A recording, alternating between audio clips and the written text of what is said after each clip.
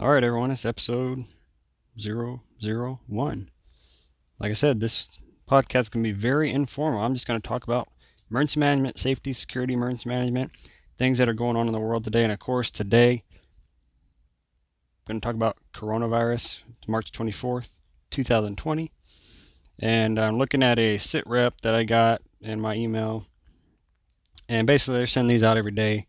And one of the things is that the Department of State Health Services are requiring daily bed checks. So now hospitals have to report every day what their daily bed checks are and how many beds they have available. Of course, we're talking about PPE shortages. Here in the North Texas area where I'm based at, we've activated national stockpile requests. So I believe that the local regional authorities and coalitions have received second shipments from the national stockpile, and so they're asking for these resources as needed, and it's up to the hospitals and any organization needing them to request them. This is not one of them things that you can just ask for it and get it right away. You've got to go through the formal channels, so it's important that everyone that's involved in this knows how to request those resources, because we're having to ask for these through the proper channels. So, and then blood donations is another thing. Blood donations is always a thing that we need. You always see people posting, "Hey, we need blood donations. Donate blood today." Of course, now with people not being able to go out and doing things, the blood donations has become a real need. And so there's several different agencies out there helping helping to continue blood donations, and the CDC is actually encouraging it if you're not sick. And so there's resources out there you can find and go to that.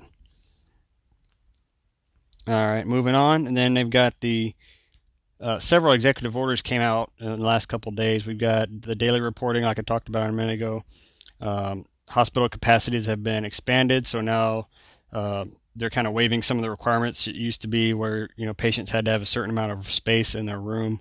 They're waiving some of those requirements to where patients can like co-mingle or that sort of thing, so that they can be put into the same rooms. And some of the things I thought were interesting is that some of the state licensure requirements are being waived right now.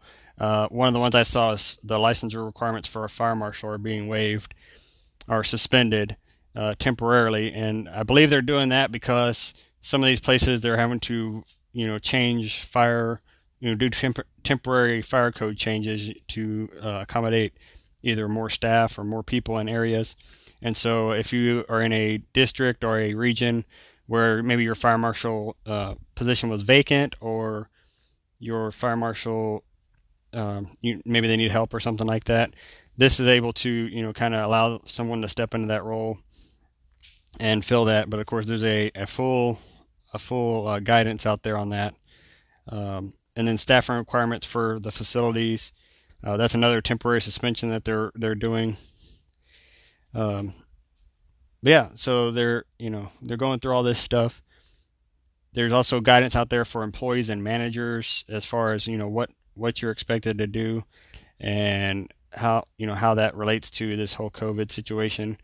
I'll get in that here in a second, but yeah, lots of stuff going on, and this I'm just waiting on this to load here.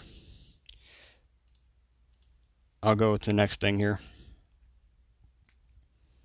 Lots of conference calls. I've been on conference calls every day, several calls a day, trying to get a hold of this situation and manage this. But yeah, my computer's not working right now. Anyway, I'll be putting out some more information. I just wanted to get this out there, you guys.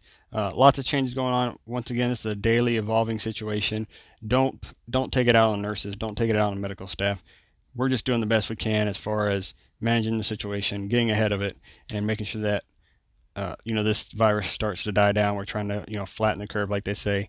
So thanks for listening. I'll be back either later today, or I'll just post as I can. Like I said, this is a very informal podcast. I'll try to post at least once a week, but that's all I got for today. Thanks for listening.